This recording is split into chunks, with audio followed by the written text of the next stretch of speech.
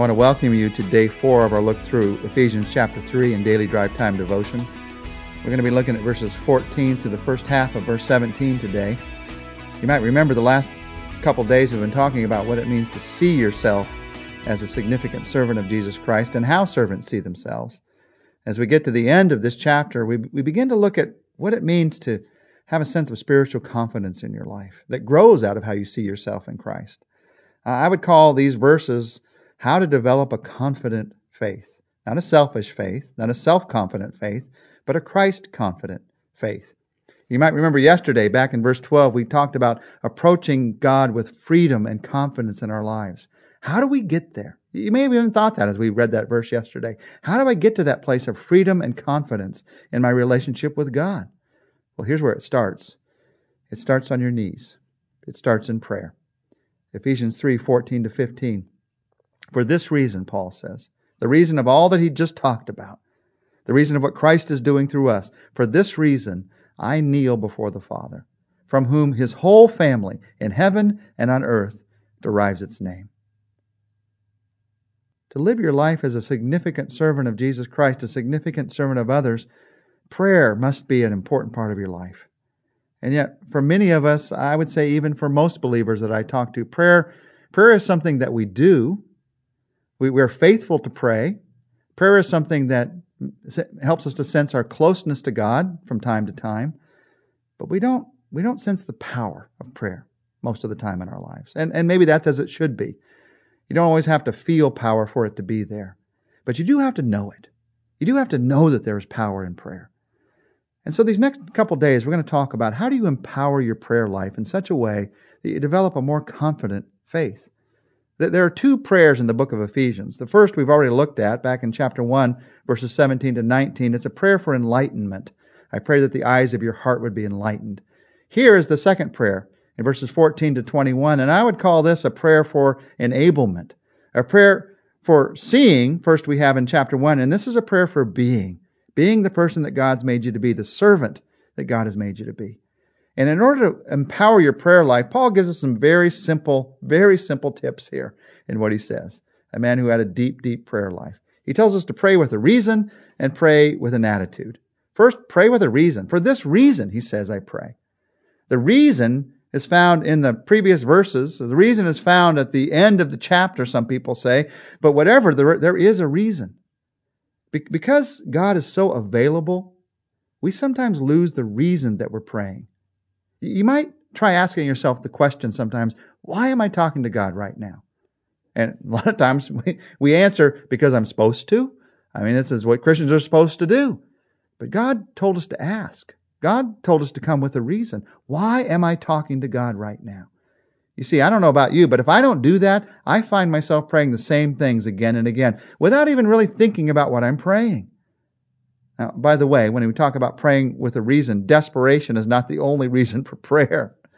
Prayer should be our first response, not our last resort. In other words, you don't just pray when there's emergencies. Many times I pray with a reason because I love the people in my life. I pray with a reason because I see what God's doing in the world. I pray with a reason. That means you pray specific prayers. But Paul also said, and this may be the more important thing for all of us, pray with an attitude. In fact, there's 2 attitudes that are shown in Paul's heart here. Paul says, I kneel before the Father. And even in kneeling, you see the attitudes of humility and intensity. Kneeling, by the way, was not the normal Jewish posture of prayer. Prayer was usually done standing with arms outstretched to heaven.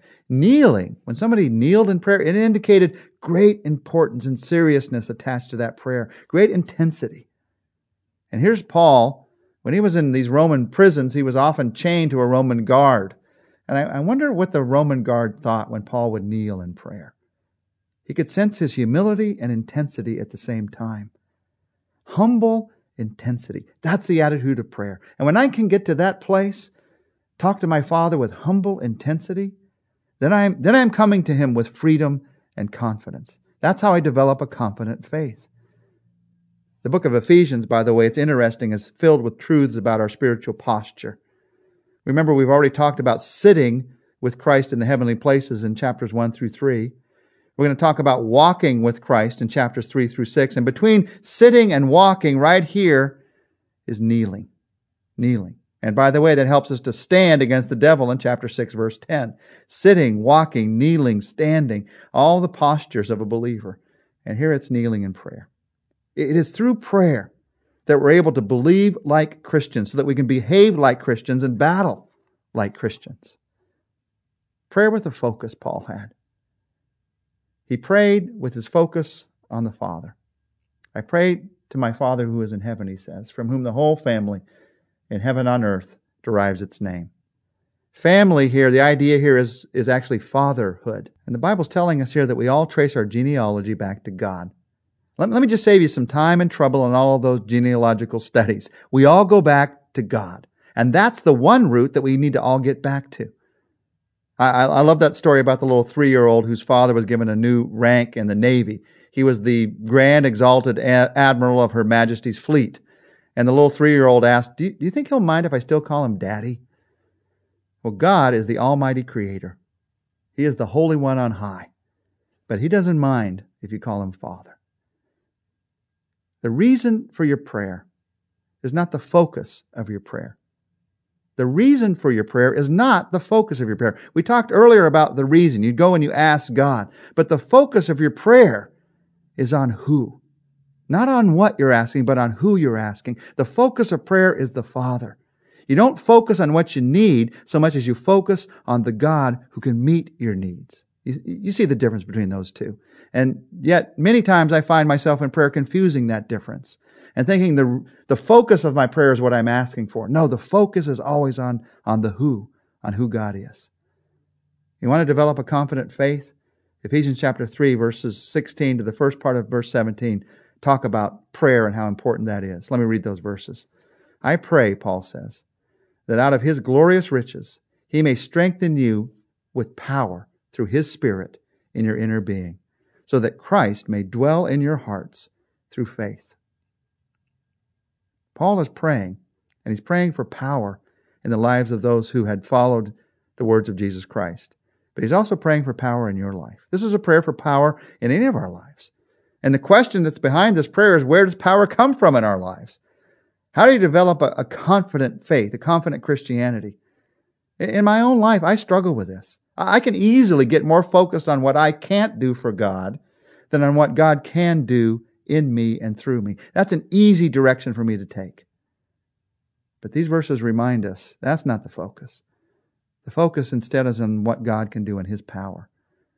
And notice in verse 16, Paul tells us that this power comes from the inside out. Look at the process that God uses to release His power in our lives. Out of His glorious riches, through His Spirit, in your inner being. It begins with God, out of His glorious riches. And then God has sent His Holy Spirit into our lives, so it's through His Spirit, and He releases this power in your inner being. So you depend on God, on the person, through His Spirit within you. Do you see now, by the way, why Paul was so insistent in chapter 1 on talking about the riches that we have in Christ? It is out of these riches we talked about in chapter 1 that we draw for power from the inside out. In your inner being, he says. You see, you have an inner being where God is at work in power. What is this inner being? It's not some strange thing. It's your mind, your will, and your emotions. It's what you think. It's what you decide. It's what you feel. It's your ability to relate to God. And God has come there, to that place in your life, through His Spirit, to show you the direction in life. So when you feel like, God, I just can't, instead of just saying, God, I can't, instead pray, God, through your Spirit who is within me, if you want me to do this, would you show me that I can? Would you show me that you can through me? Because you see, the result of God's power being in your life is, well, Paul says it this way, Christ is dwelling in your hearts through faith. I pray that Christ may dwell in your hearts through faith. Now, one question many people have is, why is Paul writing this to Christians? Doesn't Christ already dwell in our hearts through faith? Well, dwell, the word here comes from two Greek words. The word for down and the word for home. It's sort of a down home kind of thing. And I can understand that. The idea of it here is to settle down and to feel at home. So Paul, when he uses this word dwell here, he's not talking about the fact of Christ's presence, which is settled the moment you're saved. He's talking about the quality of His presence, the sense of His presence that you have. You want to develop a confident faith? You realize that God has sent His Spirit into your life, and you draw upon that person within your life to let you know Christ is in me, and He wants to work through me in this world. I'm not perfect, but He wants to perfect me. He wants to grow me. I'll never be perfect in this world, but He wants to grow me in this world. I don't always understand everything, but He does, and He knows how to direct me. That's what you draw on. In fact, let's draw on it right now. And would you just pray this simple prayer? Jesus Christ, I pray the prayer we just talked about today. I pray that out of your glorious riches, you would strengthen me with power through your Spirit in my inner being. I pray that out of your glorious riches, you would strengthen me with power through your Spirit in my inner being. And I pray it in Jesus' name. Amen. Well, join us tomorrow. We're going to continue our look at what it means to live out a confident faith as we end our study together of Ephesians chapter 3.